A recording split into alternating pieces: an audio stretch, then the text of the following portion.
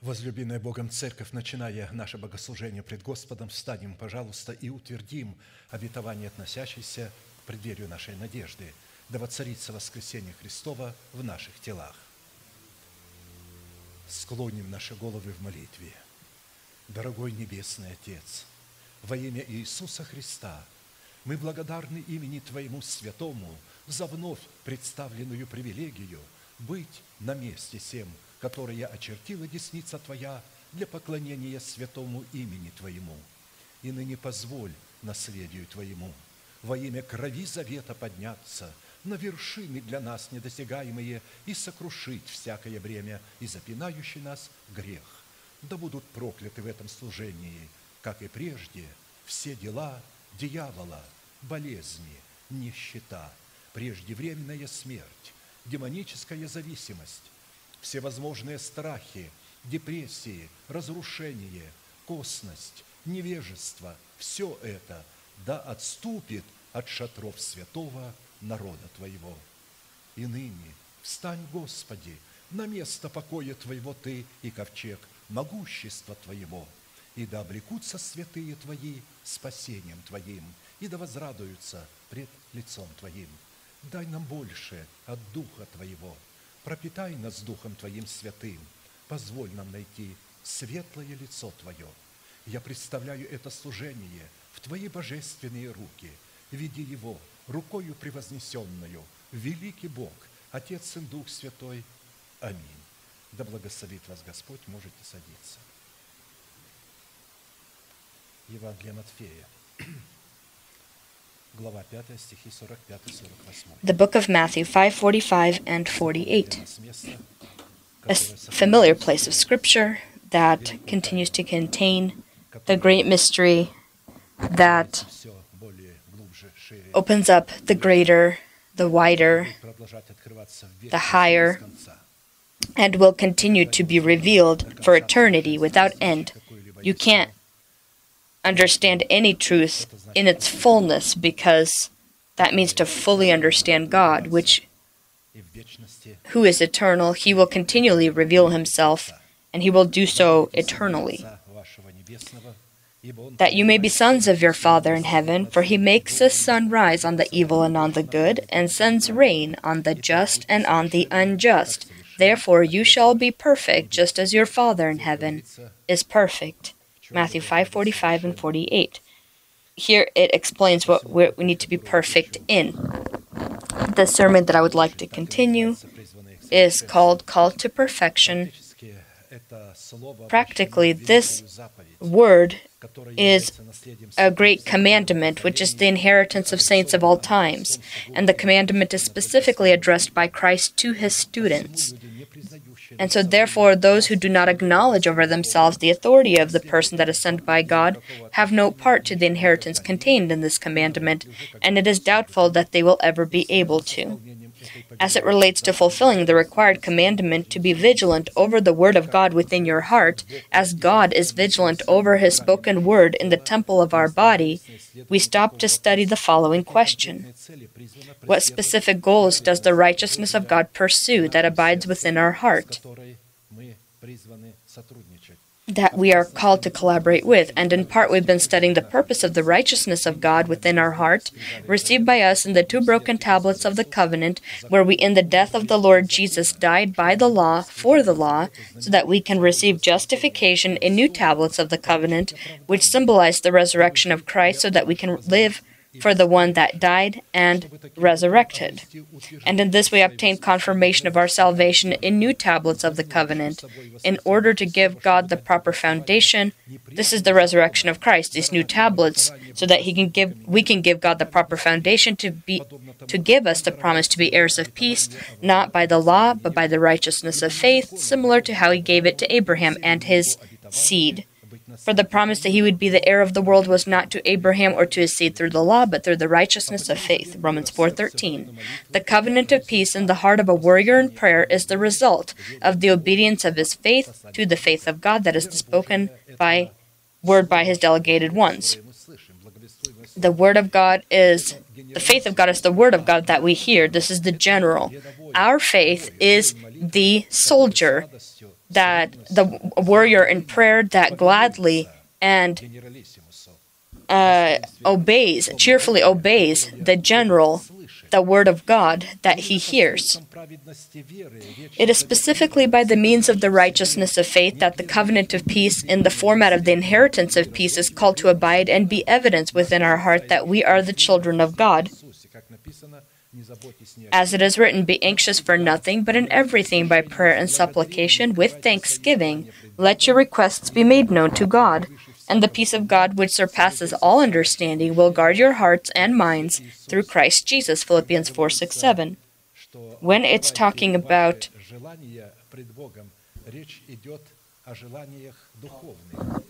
to open up your prayers with thanksgiving, it's not talking about the things that are of the flesh, but spirit.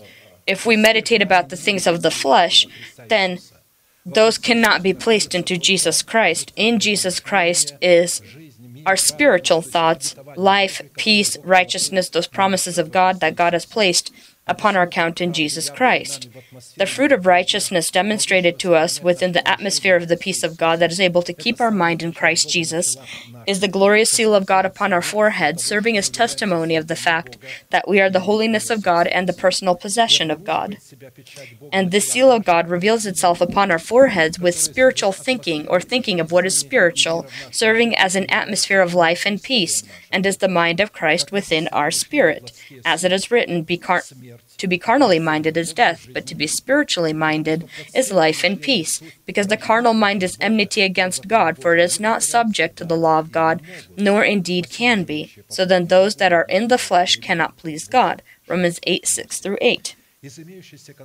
According to the given place of Scripture, we conclude that people who refuse the condition to have their faith obey the faith of God, that is, the words of the delegated of God, are the very haters of Christ, who have the mark of the beast upon their forehead, who do not have any relation to the infrastructure of the peace of God and are not able to have it, about which it is written, little children, it is the last hour, and as you have heard that the Antichrist is coming, this is a hater of Christ, Antichrist. Even now many Antichrists have come, these haters of Christ have come, by which we know that it is the last hour.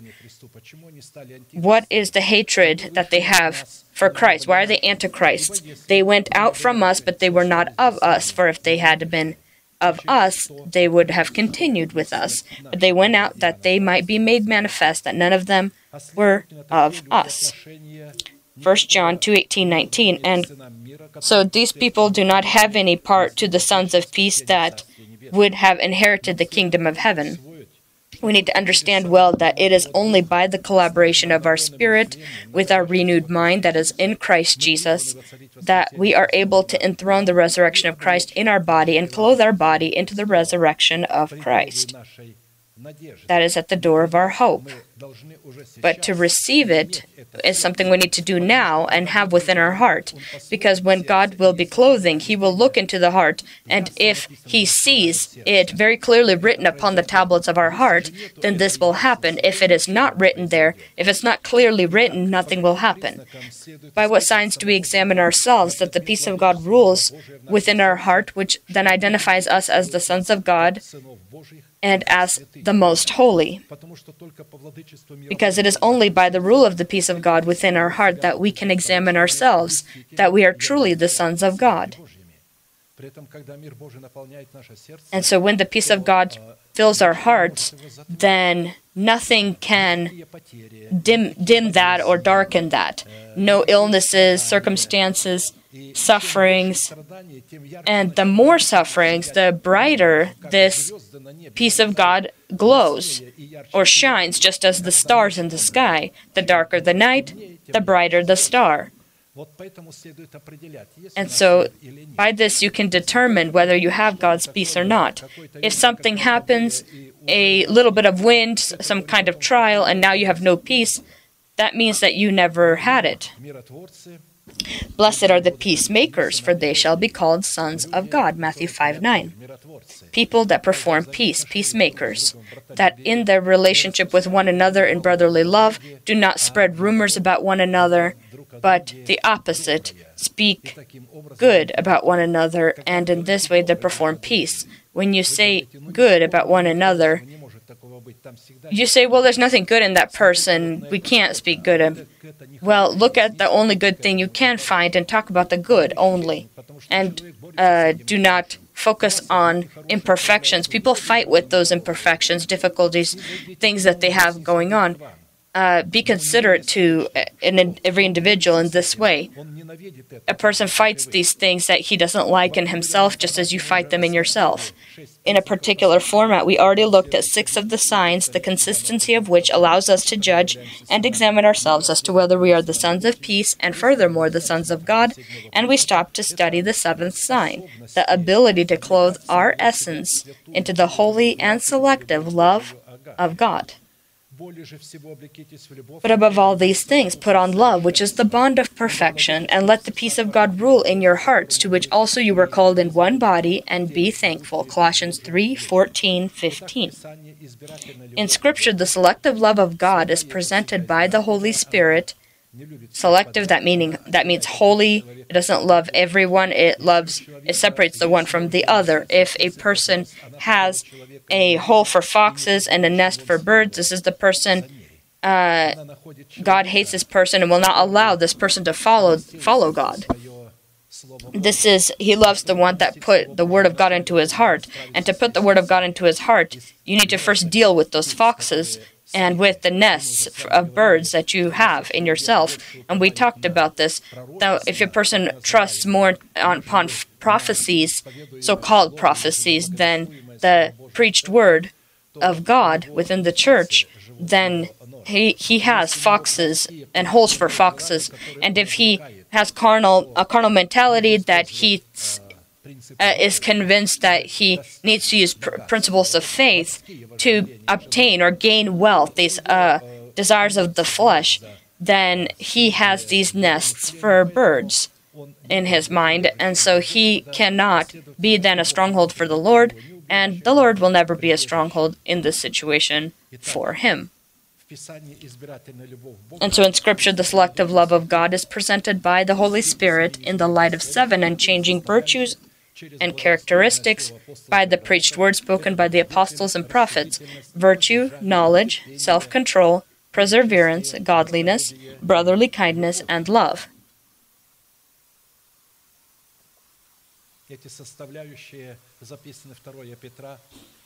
These are written in 2 Peter 1:2-8, and they identify the nature of God. And we are called to be perfect as our Heavenly Father is perfect, so that we have a similar nature, so that we have such a love that has these qualities. We already looked at 5 of the qualities that give us generous entry into the kingdom of heaven, and stopped to study the 6th quality, which is identified as brotherly love. Relevant to this, we came to the necessity to study 4 classical questions. What do the Scriptures say about the origin and nature of the essence of the fruit of virtue, which we are called to demonstrate in our faith? What purpose in demonstrating in our faith the love of God agape called to fulfill, coming from the atmosphere of brotherly love? What conditions do we need to fulfill in order to receive the power to demonstrate brotherly love in our faith? And by what signs do we examine ourselves as to whether we are demonstrating brotherly love in our faith? That it lives within our heart, that it blooms within our heart, that it spreads and it's rooted in our heart. As the first 2 questions were already studied in the previous services, we have now been studying question 3. We need to keep in mind that these conditions are an element of a whole and do not work one without the other. First condition, giving God the proper foundation to pour out His love, we studied this in the previous service, to pour out His love into our heart is our decision to be born from the imperishable seed of the preached to us word. Specifically, this decision and following it hunger to perform the will of God was foreseen and foreknown by God before the creation of the world, which provided God the proper grounds to identify us in advance so that we can then be in the likeness of His Son. Second condition, giving God the proper foundation to pour out His love into our heart within the atmosphere of brotherly love, is to demonstrate salt as the fruit of holiness within your faith. You are the salt of the earth, but if the salt loses its flavor, how shall it be seasoned? It is then good for nothing but to be thrown out and trampled underfoot by men. Matthew 5:13. According to the revelation of Scripture, the presence of salt, representing the quality of holiness, is formed in man because of his total dedication to God, which preceded total sanctification, making him an island that from all sides is washed by the purifying waters of sanctification. Specifically, presenting your body a living sacrifice wholly acceptable to God for good service, clothes us into the virtue of the fruit of holiness, which makes us a salt for the earth and therefore defines the soil of our heart as good and wise. For everyone will be seasoned with fire, and every sacrifice will be seasoned with salt. Salt is good, but if the salt loses its flavor, how will you season it? Have salt in yourselves and have peace with one another. Mark 9:49-50. In order to have salt in yourself, we need to be upon the altar, upon which there is a fire of the Holy Spirit. And in this fire, all that belongs to the flesh may be burned and can be brought to God as a pleasant aroma. Although all of the sheep by nature, as we talked about, are pure animals, the one that becomes holy, however, is the one that is separated for a burnt offering upon the altar of burnt offering, so that it can be seasoned with the salt of the covenant. And so what is pure is not always holy, but what is holy is always pure. Holy is separated for an offering. You don't separate the entire flock for an offering. You select one lamb, one sheep, and it be perfect, and it have no blemish or anything else on it. This was a lamb that was young, a 1-year-old lamb, typically was the one brought, and everything needed to be perfect, and it would be separated from the flock. Sheep, as they are an animal that lives within a flock, and if you separate her, she can literally die from loneliness. And so they separate the lamb from the flock, and they keep her hungry 3 days. And only after that is it slaughtered and brought upon the altar. And so to be holy is to separate yourself from the chaff of the flesh. And so when we are placed upon the altar of burnt offering and we're placed there alive, living, we present our bodies a living sacrifice for our good service. We give the members of our body for the work of righteousness as we gave the members of our body to wickedness previously. And so we can conclude that if our offering, which is our prayer intercession, is not offered upon the fire of the altar of burnt offering so that it can be salted with the fire of holiness, we do not have the right then to be an intercessor in the status of a priest of God, so that we can be intercessors before Him about the adoption of our body. And this is the calling of every individual person that comes to God. If you replace this calling with evangelism, good work, practicing of spiritual gifts, rebuking of demons, whatever other things you might want to be doing, you will lose your salvation, because we are called to adopt our body by the redemption of Christ. And for this to happen, we need to cast off of ourselves the old man with his deeds and renew our mind so that it would become completely different, so that it can collaborate with our new person. Because the state where we're not submerged into the death of Christ and the soul is not lost, our mind cannot collaborate with the new person. it will not listen to the new person. It will present the revelations that are received as if from himself and state that the Holy Spirit is opening it to him, although the Holy Spirit never opened anything to him. And he then calls anything intellectual coming from that mind as spiritual, and sometimes it can be even worse, that demonic. There's demonic spirits actually speaking through that person. Everyone's called to prophesy. To prophesy is when you pray the words of Scripture. You say the words of Scripture. You pray. You sing the words of Scripture. That is prophesying. But when you just say random words, and so if a prophecy is given, I can think about it, about this prophecy, and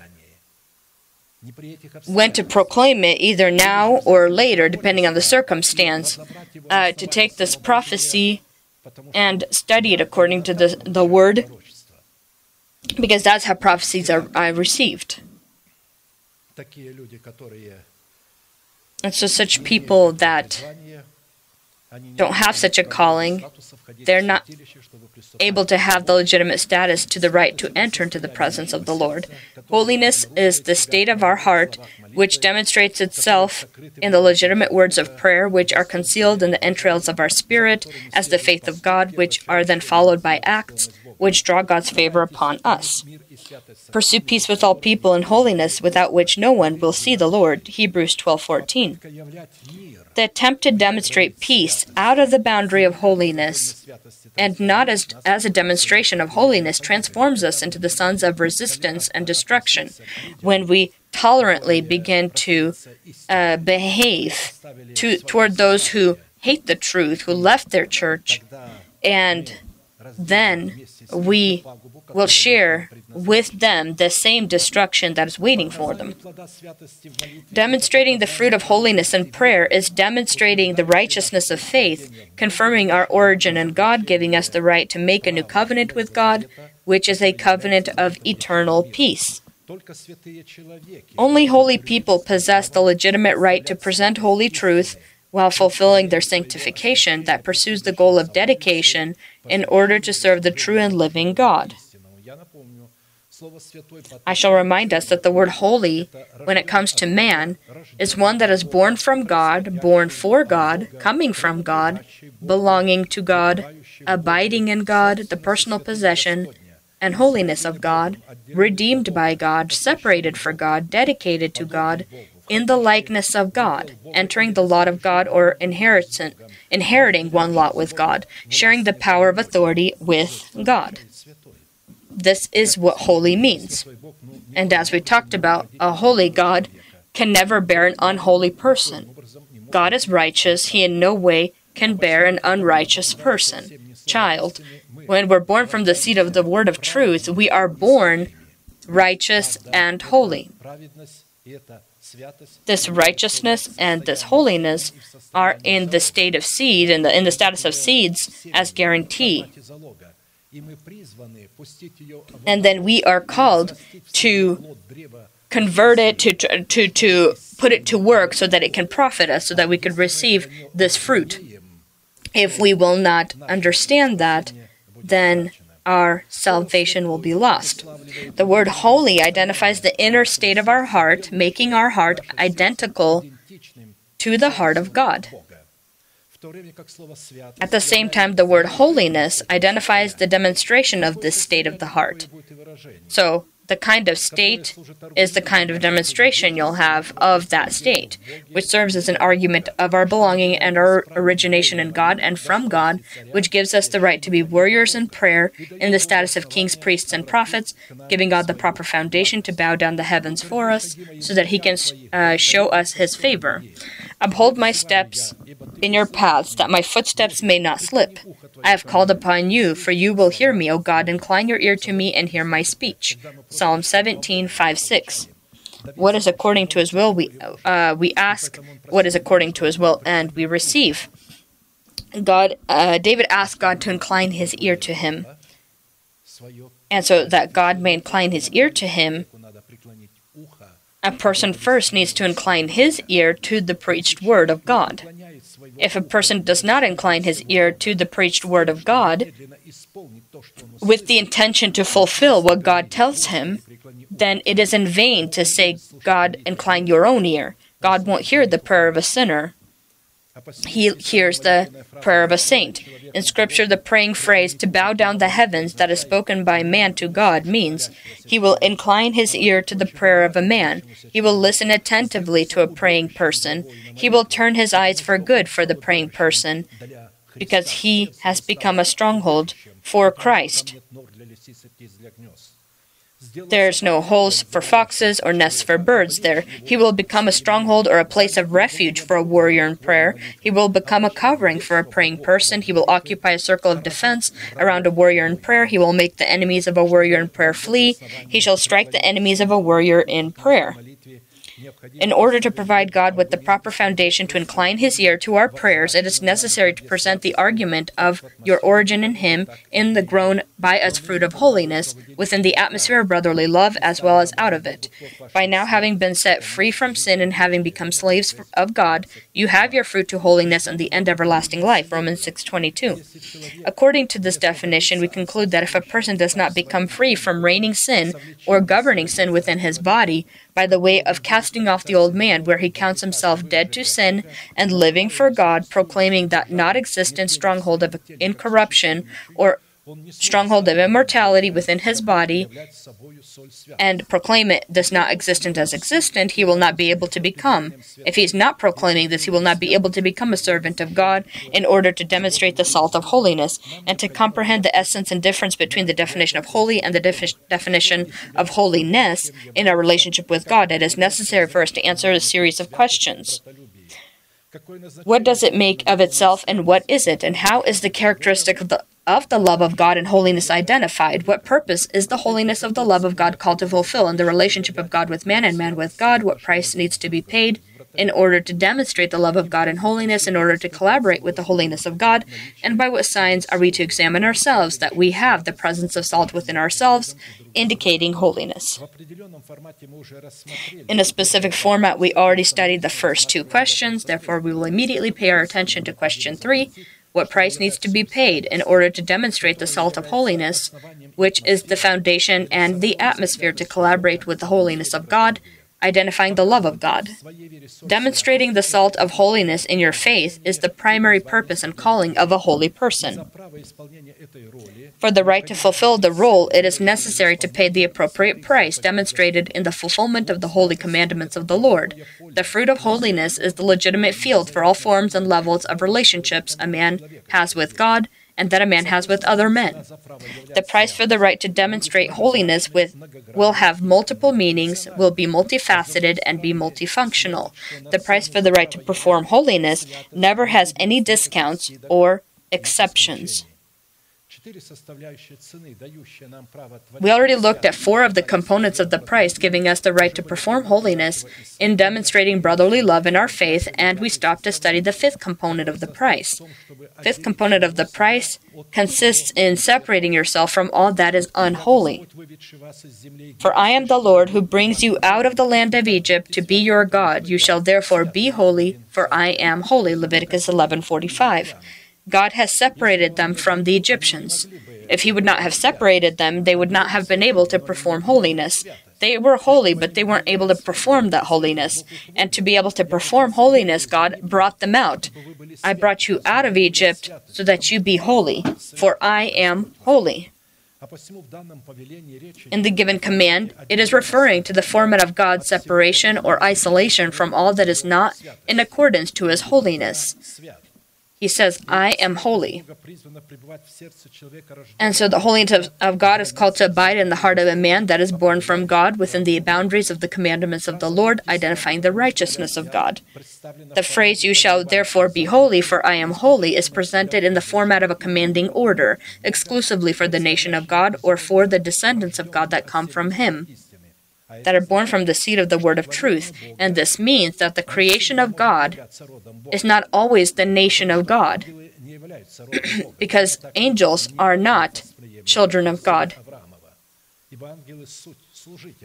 Angels are servants, but they're not sons. And so the creation of God is not always the nation of God. At the same time, the nation of God is always the creation of God.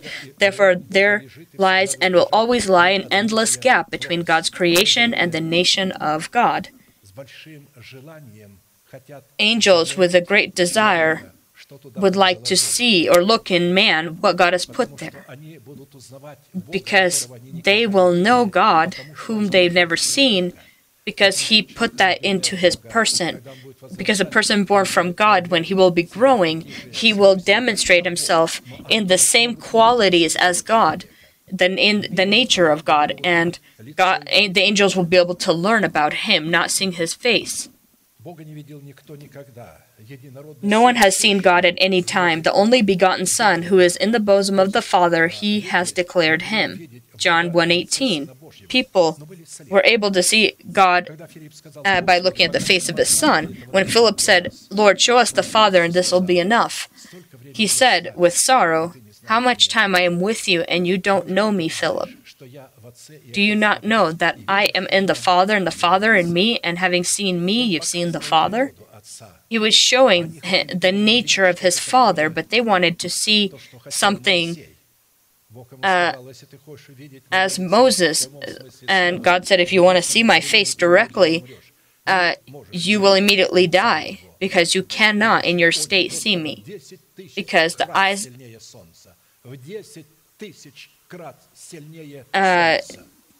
10,000 times more or more powerful than the sun's power to be able to see. If you can imagine for yourself, you look at the sun, you feel like you can't look at the sun for a long period of time, because you feel like you might become blind from it. One prisoner asked, "Show me your God." And he said, "You want to see Him? Open your eyes and look at the sun. And look for it for a whole minute. And then you'll see Him." And he says, "For real?" And he said, "Yeah." And so he was for a couple of seconds looking at the sun, but he couldn't look at it. And he turned away from the sun, and he said, "But I'll become blind." And he said, "So then how do you want to see God's face if it's 10,000 times more powerful than the sun? The one that can look at Him is the one in His likeness. And so you can look at the sun." He says, "Yes, with my spiritual eyes of my heart, I do look at the sun, and I am reflecting what the sun reflects within spirit."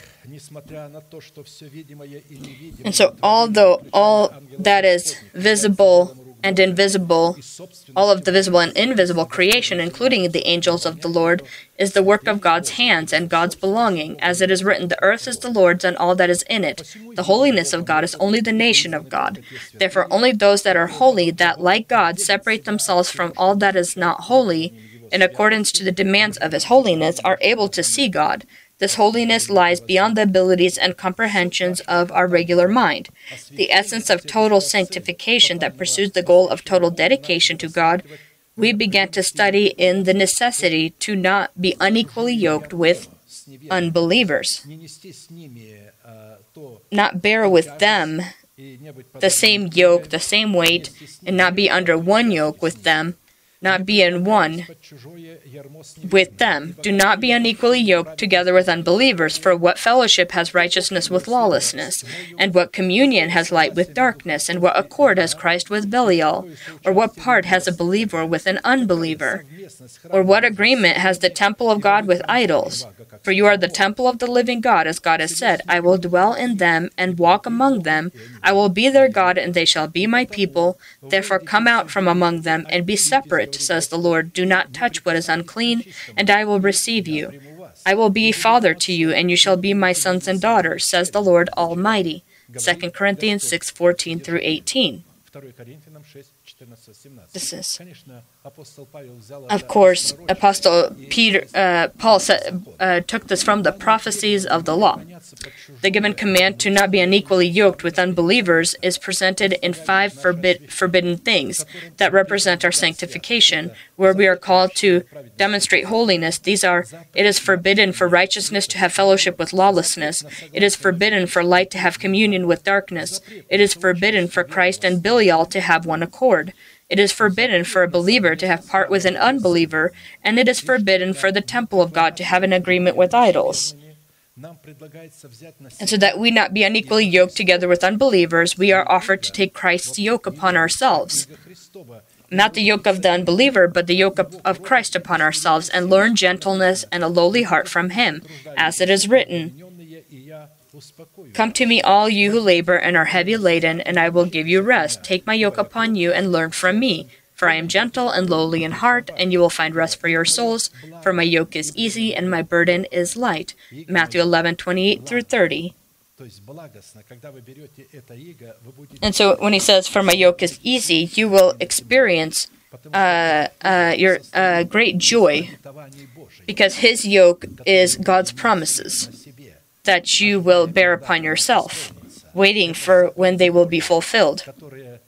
These are God's commandments that will give you the right, the guarantee that God will fulfill them. But before taking the yoke of Christ upon yourself so that you can learn gentleness and a lowly heart from Him that will allow us not to be unequally yoked together with unbelievers,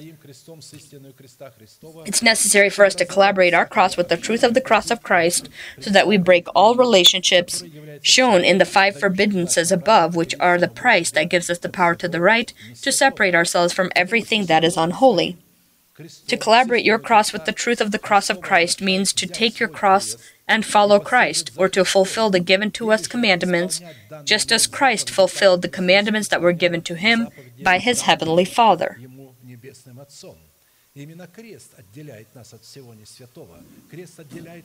so the cross separates us from everything unholy. The cross separates us from the manufacturer of sin, not the sin itself, but the one that manufactures them, that produces them. Blood cleanses us from any committed sins, but the blood of Christ can't cleanse us from any sin if the cross of Christ is not present. The cross of Christ is the key to what is contained in the blood of Christ. And for this purpose, it is necessary for us to give at least short identification to the list of these things that are forbidden, because not having information about their essence, we will not have any ability to collaborate our holiness with the holiness of God, and our form of sanctification will change then into one that may be similar to those happening in encounters. This demonic teaching, this demonic erroneous interpretation of sanctification, and people who receive this and are trying to do this, if they will not repent, they will perish.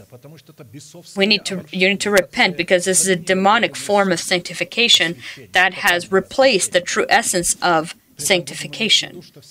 We will keep in mind that all of these requirements needed to have their place amongst that category of people that came out of Egypt and ended up in the wilderness, where they needed to perform sanctification in order to meet with God upon Horeb and make a covenant with Him that was given to Moses on Horeb. "For I am the Lord who brings you up out of the land of Egypt to be your God. You shall therefore be holy, for I am holy." Leviticus 11:45. According to this essence of the given command, sanctification or separation from all that is not according to the demands of the nature of holiness that is God's is addressed to that category of the nation that came out of Egypt into the wilderness of sanctification. The reason why God gave such a command to this nation consisted in the fact that with them came other nations that they needed to separate from in order to demonstrate the required by God holiness. But as a result, fellowship with these nations in the wilderness then was the cause of Israel dying in the wilderness. Now the mixed multitude amongst the nation who were among them yielded to intense craving. So the children of Israel also wept again. And so they were, because it says mixed multitudes were among them, and then it says the children of Israel. So these were other nations together then. And the children of Israel also followed their example and started weeping also. Who will give us meat to eat? We remember the fish which we ate freely in Egypt, the cucumbers, the melons, the leeks, the onions, and the garlic. But now our whole being is dried up. There's nothing at all except this manna before our eyes, Numbers 11:4-6. And so the manna was no longer good to them. They didn't want it anymore. They didn't like it. They called it in a very lowly form, too. Manna is something, the word manna means something lowly, something that isn't likable. Like, what is this? Because it didn't have the flavor of meat or vegetables of any kind, or watermelon or anything that they were craving. They had the taste of a bread with honey. It's like bread with honey combination. They got tired of it, and they were remembering the bitter things, the sweet things, the sour things. They remembered all of these flavors and were craving them. But the babies that were born in the wilderness didn't know the taste of those foods, because they were born in the wilderness. They were never in Egypt. And they were surprised by the fact that their parents were crying that they had something somewhere, because they ate this manna and they were very happy to eat the manna. This was the only food that they knew. And this is a symbol of our new person, for whom the Word of God is the only food. And for the carnal person, he wants to go back to Egypt because it's not possible to sanctify ourselves when our new person, because a new person is taking the soul with him, and the body and the soul first agrees, goes to meet the Lord, but then begins to rebel. Always this church, always need to listen to the Word, always need to sing, do other things. Can we do anything different? Some kind of hobby maybe? And so it was these foreigners that were weeds from the beginning that grow with us upon the same field. We will need to separate from them so that we not die in the wilderness of sanctification. Fellowship with such a nature of foreigners that at all times found whims and perverted the essence of the true sanctification makes the nation of God die in the wilderness. And so let us look at question 1. What, according to Scripture, is righteousness that is contrary to lawlessness, that is forbidden to have fellowship with? Because specifically, righteousness is called to stand guard of the boundary of holiness. Righteousness that identifies the boundary of holiness within the heart of man demonstrates itself in fulfilling the law of the commandments that is implemented within our heart. Therefore, righteousness that is out of the heart does not have the right to be called or be righteousness. Righteousness is God's program. For it to become something that is true is God's program. For it to be righteousness, it needs to be in the heart and be confessed. So Abraham confessed with his mouth, and God counted this to him as righteousness. Specifically fulfilling the commandments of Christ, which are the guards that protect the boundaries of holiness within our heart, give God the legitimate foundation to live among us and be our God, and us to be His nation. Lawlessness within the heart of a person is violating and rejecting the commandments of Christ by the way of replacing the commandments of Christ with your own personal righteousness. They interpret the commandments of God in such a way so that they can eat this garlic, this melons, meat, and so forth, to eat the foods of Egypt.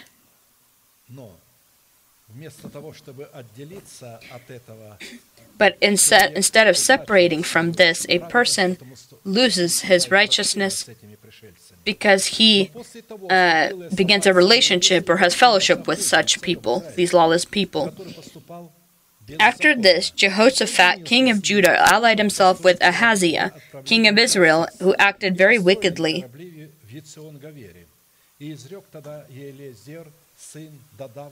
And he allied himself with him to make ships to go to Tarshish, and they made the ships in Ezion-Geber. But Eleazar, the son of Dodava of Maresh prophesied against Jehoshaphat, saying, "Because you have allied yourself with Ahaziah, the Lord has destroyed your works."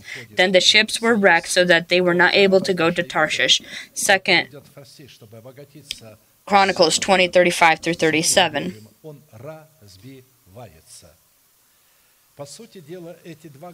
In essence, these two kingdoms were one nation. The difference between them consisted in the fact that the kingdom of Judah, with their godly king Jehoshaphat, served the living God within the Jerusalem temple where God lived. At the same time, the kingdom of Israel, together with their king Ahaziah, worshipped the two golden calves that were formed before them, that were created by Jeroboam. And Jeroboam said in his heart, "Now the kingdom may return to the house of David. If these people go up to offer sacrifices in the house of the Lord at Jerusalem, then the heart of this people will turn back to their Lord, Rehoboam, king of Judah, and they will kill me and go back to Rehoboam, king of Judah." Therefore the king asked advice, made 2 calves of gold, and said to the people, "It is too much for you to go up to Jerusalem. Here are your gods, O Israel, which brought you out from the land of Egypt." And he set up one in Bethel, and the other he put in Dan. 1 Kings 12:26 through 29. And so that same golden calf that people worshipped in the wilderness and that they were destroyed for, if you remember, and that they had to grind into powder and throw into the water and then drank that water so that would be free from this idol worshipping. I trust every one of us already understands that worshipping of the golden calf is idol worshipping, and it leads the nation of God leads the nation of God into false doctrines that they see as independence from poverty, and they think this is walking in faith.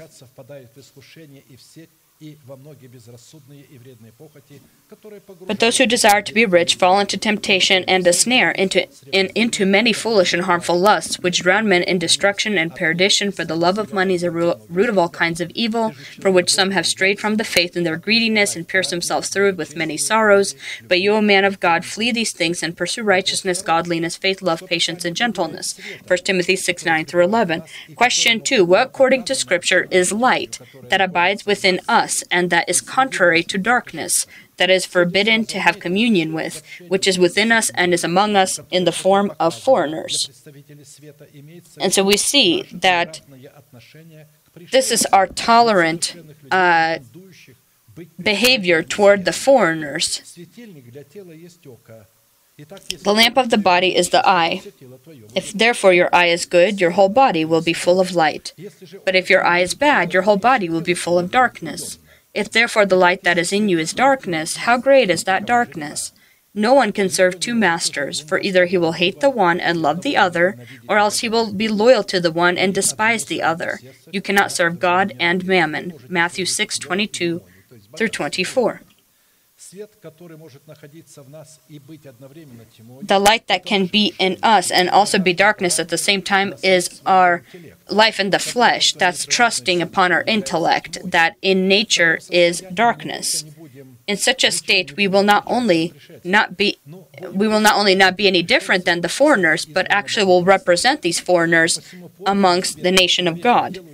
And so the true light in a man that makes him a light to the world is having within your heart the 2 great witnesses that stand before the God of all the earth. This is the Thummim, which is the truth, the elementary teaching of Christ, and the Urim, which represents the rule of the Holy Spirit that reveals in our heart the mystery of the things that are from the Thummim. As soon as the sons of light began to take a tolerant stand toward those that are foreigners, then they discredit within their heart the virtue of the light, the true light.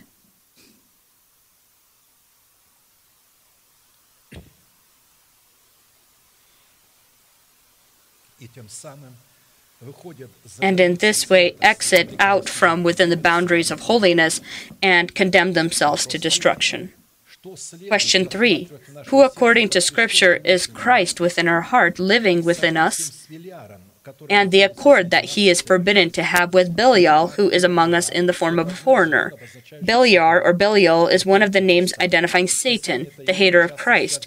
In Scripture, this name is often linked to the word death and with the word uncleanness, and identifies a unclean and wicked person, useless and perverse person, streams of lawlessness contained in the words of this person, and a useless woman as the daughter of Babylon.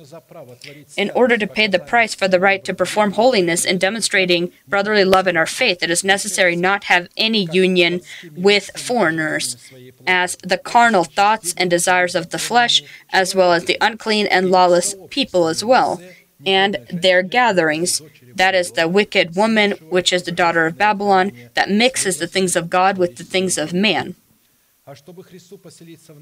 And in order to Christ to be put into our heart, it is necessary for us in Christ Jesus by the law to die for the law, so that we can be crucified with Christ. As it is written, "For I through the law died for the law that I might live to God. I have been crucified with Christ. It is no longer I who live, but Christ lives in me." Galatians 2:19-20. Christ within us is the presence of trust in the future hope that is called to abide within our heart in the form of a promise that is presented in Christ Jesus, the adoption of our body by the redemption of Christ. The mystery which has been hidden from ages and from generations, but now has been revealed to his saints. To them God willed to make known what are the riches of the glory of this mystery among the Gentiles, which is Christ in you, the hope of glory. Him we preach, warning every man and teaching every man in all wisdom, that we may present every man perfect in Christ Jesus. To this end I also labor, striving according to his working, which works in me mightily. Colossians 1:26-29. I shall remind us that the end result of Christ living within us, that is our hope upon our calling, we will be able to refuse Belial or anything to do with him. These are the haters of the truth, of the elementary teaching of Christ. Only as a result of Christ living within us, we become the temple of God and carriers of his Holy Spirit. Do you not know that you are the temple of God and that the Spirit of God dwells in you? If anyone defiles the temple of God, God will destroy him. For the temple of God is holy, which temple you are. 1 Corinthians 3:16-17. So the temple we are with all of its belongings when we build ourselves into it, when we die by the law, for the law, by the body of Christ, and we have risen in a new form. When we died for our nation, the house of our Father, and for our destructive desires. The result of Christ living within us, we obtain the ability to be transformed into the essence of Christ. My little children, for whom I labor in birth again, until Christ is formed in you. Galatians 4:19. The result of Christ living within us, we will possess the ability to see God within ourselves. Not run to either organizations of some kind when someone comes to speak a word, or not run after these people, but seek him within yourself. With my soul I have desired you in the night. Yes, by my spirit within me I will seek you early. Isaiah 26:9. Habakkuk 2:1. I will stand my watch and set myself on the rampart and watch to see what he will say to me and what I will answer when I am corrected.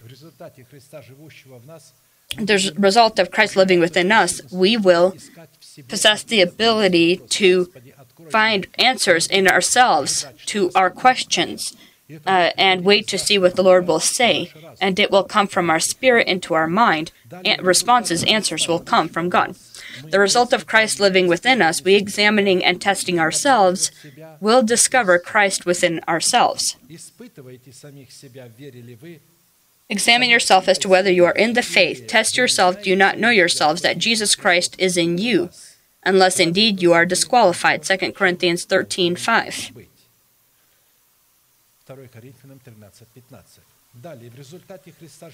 The result of Christ living within us, we will hear the voice of the Holy Spirit and will interpret it with our mouth. 2 Samuel 23:1-3 2. Now these are the last words of David. Thus says David, the son of Jesse. Thus says the man raised up on high, the anointed of the God of Jacob, and the sweet psalmist of Israel. The Spirit of the Lord spoke by me, and his word was on my tongue. He was confessing. He was explaining what was inside of him with his tongue, with his mouth. The scriptures say, in Ezekiel it said, Then the Spirit entered me when he spoke to me and set me on my feet, and I heard him who spoke to me. Ezekiel 2:2. The Spirit entered me. He heard it inside of himself. When God spoke with me, or the angel that shows a vision, then the Spirit entered me, he says, and put me on my feet.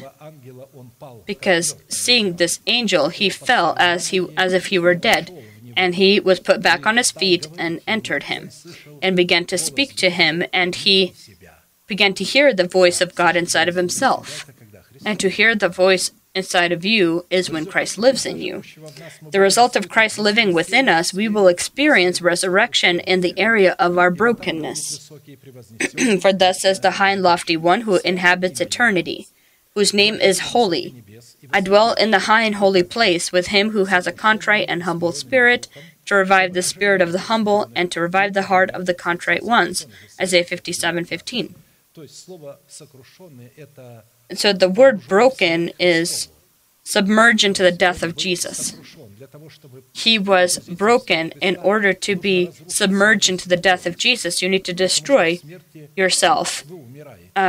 Because in the death you die, but you rise in a new form.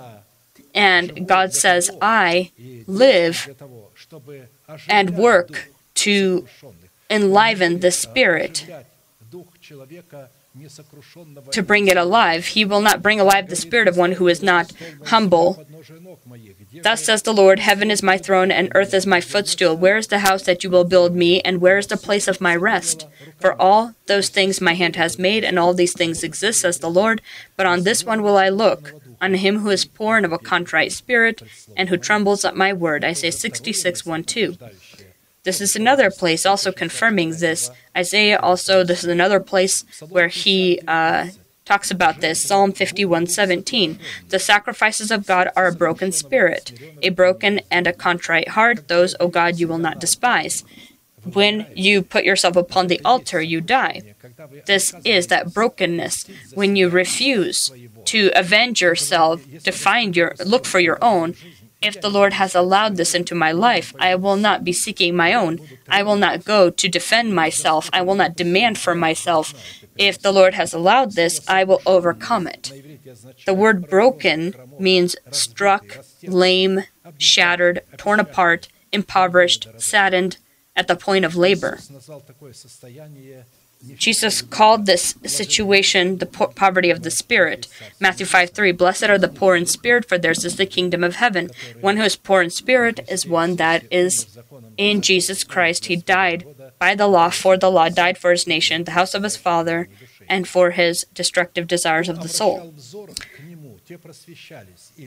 They looked to him and were radiant, and their faces were not ashamed. This poor man cried out, and the Lord heard him and saved him out of all his troubles. Psalm 34:5-6. Question 4. What, according to Scripture, is a believing person? That is contrary to an unbeliever, that it is forbidden for him to have a part with. This unbeliever is among us as a foreigner. Faithfulness as a believer, because a believer here is in the form of faithfulness, in our sanctification is called to identify in the justice of God's judgments when we are looking here at scales and honest weights. You shall do no injustice in judgment, in measurement and length, weight, or volume. You shall have honest scales, honest weights, an honest ephah, and an honest hin. I am the Lord your God who brought you out of the land of Egypt. Therefore you shall observe all my statutes and all my judgments and perform them. I am the Lord. Leviticus 19:35-37. And so we need to differentiate judgments that are faithful and those that are not faithful. The unfaithful judgments is one that is done out of the boundary of their responsibility, and an unfaithful judgment is one that is done from the position of their own opinions and senses. And so the judgments of a righteous person done within the boundaries of their responsibility only that they know, and the judgment of the righteous is done according to the commandment statutes of the Lord. Because you could say the right things and it could be true, but you don't have any right to. And so when we speak the truth but don't have the right to speak the truth of something that may have occurred in judgment, but we may not have the right to that. I speak to all those that, all people that when we speak the truth, not having the right to speak that about another, then we are as the unfaithful. Indeed, he would have brought you out of dire distress into a broad place. Job became this way. He began to behave not as one who is righteous in his judgments, but as an unclean in his judgments. And so God tells him, indeed, he would have brought you out of dire distress into a broad place where there is no restraint, and what is set on your table would be full of richness. But you are filled with judgment due the wicked. Judgment and justice take hold of you. Because there is wrath, beware lest he take you away with one blow, for a large ransom would not help you avoid it. Job 36:16-18. And so the believer with the unbeliever is when we agree with their form of judgment that is not within their jurisdiction or within their boundaries. Question 5. What according to Scripture is the temple of God within us that is contrary to idols, that we are forbidden to have an agreement with, that the foreigners worship that are among us? Everything that we do in all of us, our ways, all of our paths, placed on a list of priorities above our relationship with God, is an idol. Above our seeking God, our knowing God is an idol. This could be practicing of spiritual gifts, this could be blessings, this could be prophecies, this could be rebuking demons, this could be evangelism, this could be materialistic prosperity, and so forth. The Scriptures say anything that is to this life. Therefore put to death your members which are on earth: fornication, uncleanness, passion, evil desire, and covetousness. Covetousness is the desire to become rich, which is idolatry. Because of these things, the wrath of God is coming upon the sons of disobedience, in which you yourselves once walked when you lived in them. Colossians 3:5-7. And so covetousness is greed, avarice, love for money, greediness, personal greed, corruption, one unable to be satisfied. In root, this covetousness is the desire to become, the flesh desiring to become wealthy. And it demonstrates itself in an unusual desire for popularity, for fame. And they use, unfortunately, revelations that are given to the delegated of God. And so to be able to collaborate with the grown by us fruit of holiness, with the holiness of God, and then this allows then God to walk among us and be our God, we need to decide whether we have paid the appropriate price to be able to have the right to holiness, to be able to demonstrate this holiness that is God's. Amen. Let us bend our knees and pray. And all those who desire to resist the power of sin that is in their body, fear that's in the body, whatever else that may be in the likeness of this, we wait for you here so that you can prepare your heart to take part in the communion. Amen. Let us pray.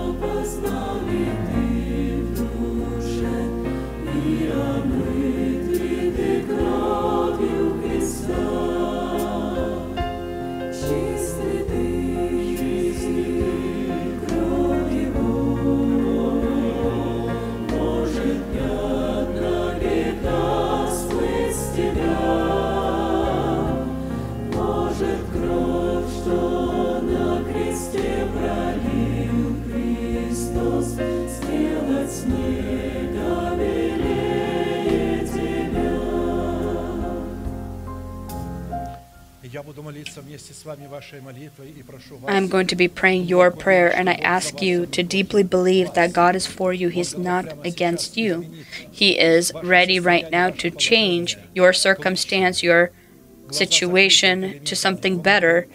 Close your eyes. This is your secret room. Lift your hands to God. This is a sign that they're without doubt or wrath. Pray together with me. Heavenly Father, in the name of Jesus Christ, I open up my heart. I come to you with my pain. I am bound by sin. I am bound by lust that I hate.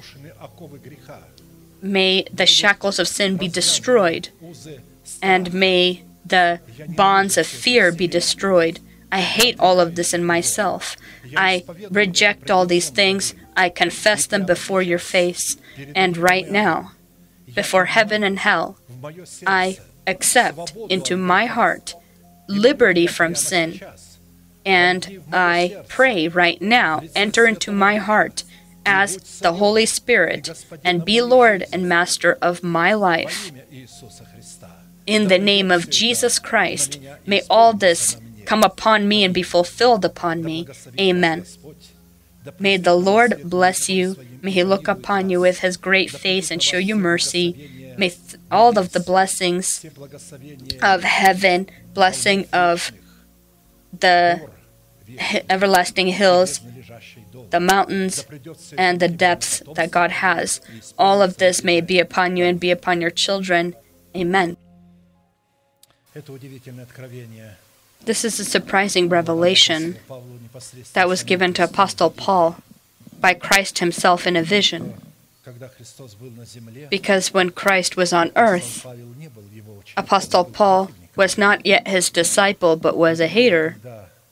But when God called him to make him an apostle, Jesus came to him personally and gave him an understanding of this supper that took place. And so he writes these words, "For I received from the Lord that which I also delivered to you."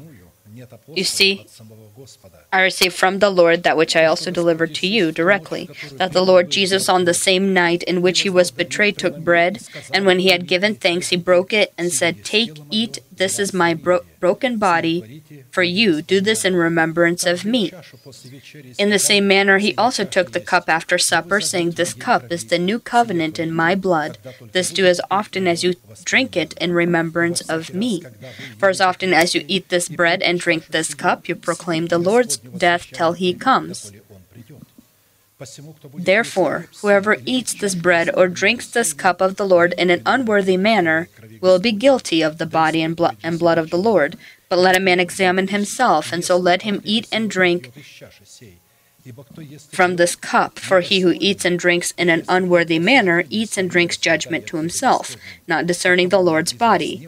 For this reason many are weak and sick among you, and many sleep. For if we would judge ourselves, we would not be judged.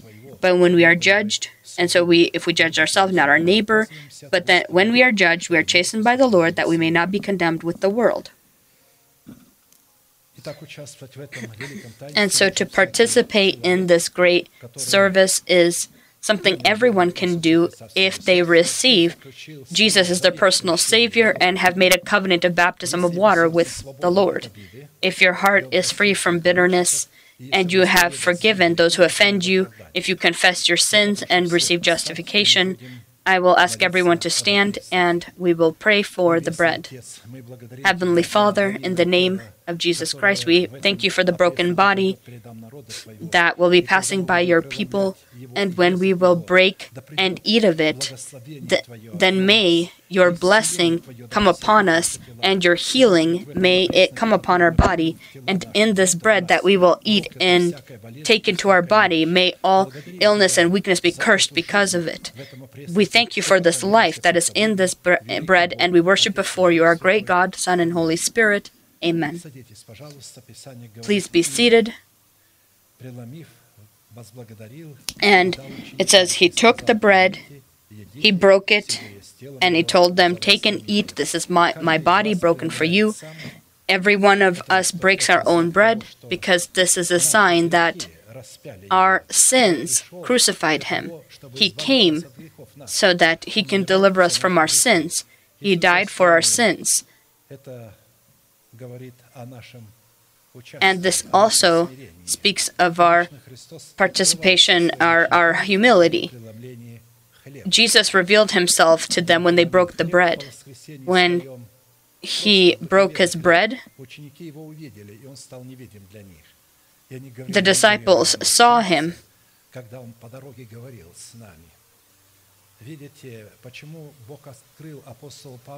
Why did God reveal to Apostle Paul this revelation? Because in this revelation there is the entire elementary teaching of Christ here. The entire elementary teaching of Christ is here. All four of the teachings are contained here. We see the death, we see here the resurrection, here we see the judgment, and here is justification. If we are worthy, then it gives us, and we worthily eat, then this will,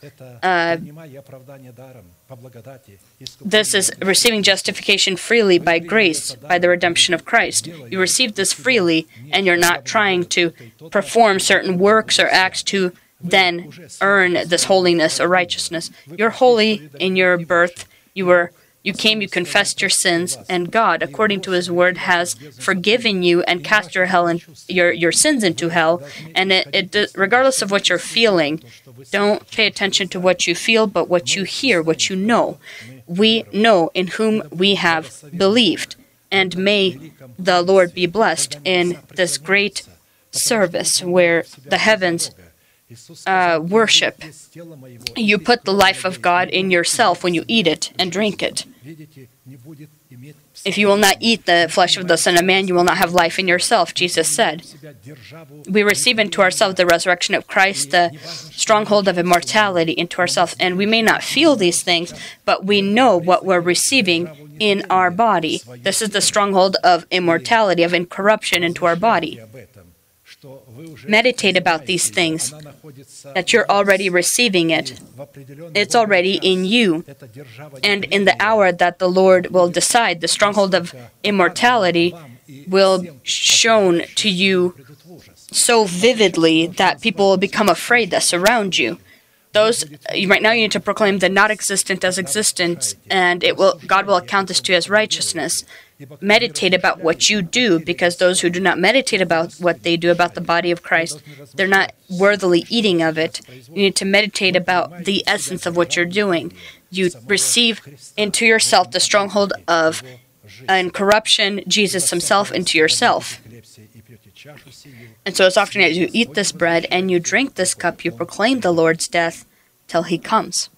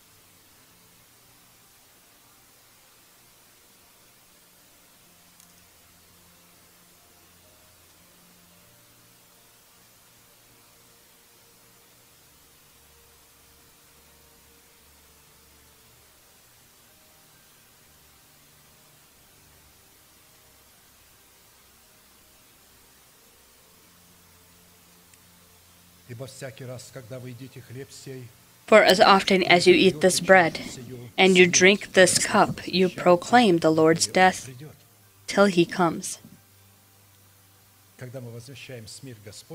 When we proclaim the death of the Lord, then the Holy Spirit receives the proper grounds to erect the stronghold of incorruption in us, because resurrection is always the result of death. Why did He want us to proclaim the Lord's death? Because proclaiming His death, we can then come to resurrection. Being conformed in His death, we can be conformed then in his resurrection as well. приняли Христа в себя в буквальном смысле You слова, receive телесно. Christ into yourself, Только духовное and you're doing it physically as you eat his body. благословение You становится did телом spiritually, but you also, once it's prayed, it becomes the body of Christ, although we may not feel that it's the body of Christ, but it is. And it will work as the life of God in you and in me. For as often as you eat this bread and you drink this cup, you proclaim the Lord's death till he comes, until he erects the stronghold of life in us.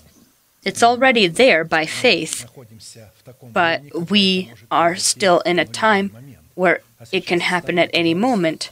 Right now, let us stand up and we will pray for the cup.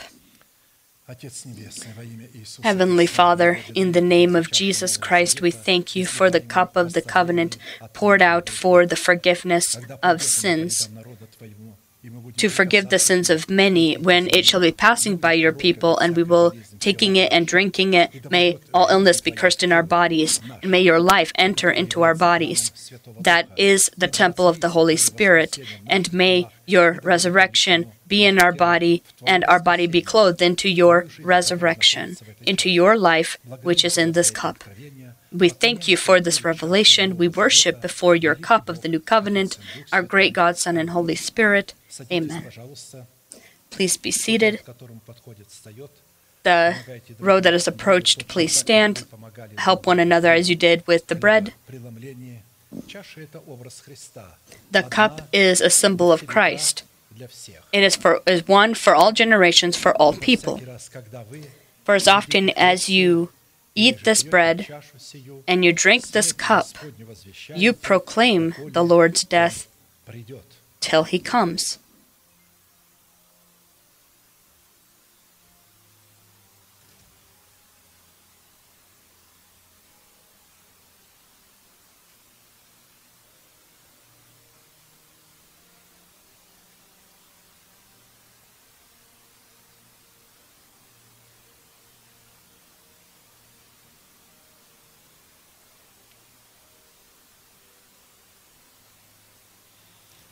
Так как вы возвещаете смерть Господню,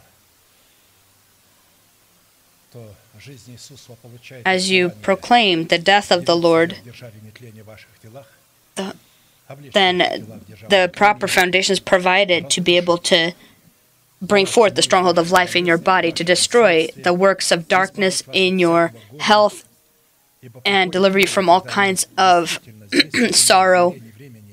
We here on earth, the time will come, we will be freed from all illnesses, from all weaknesses, from all sorrow, all corruption of any kind, and God will bring fear upon these religious sects, these satanic synagogues.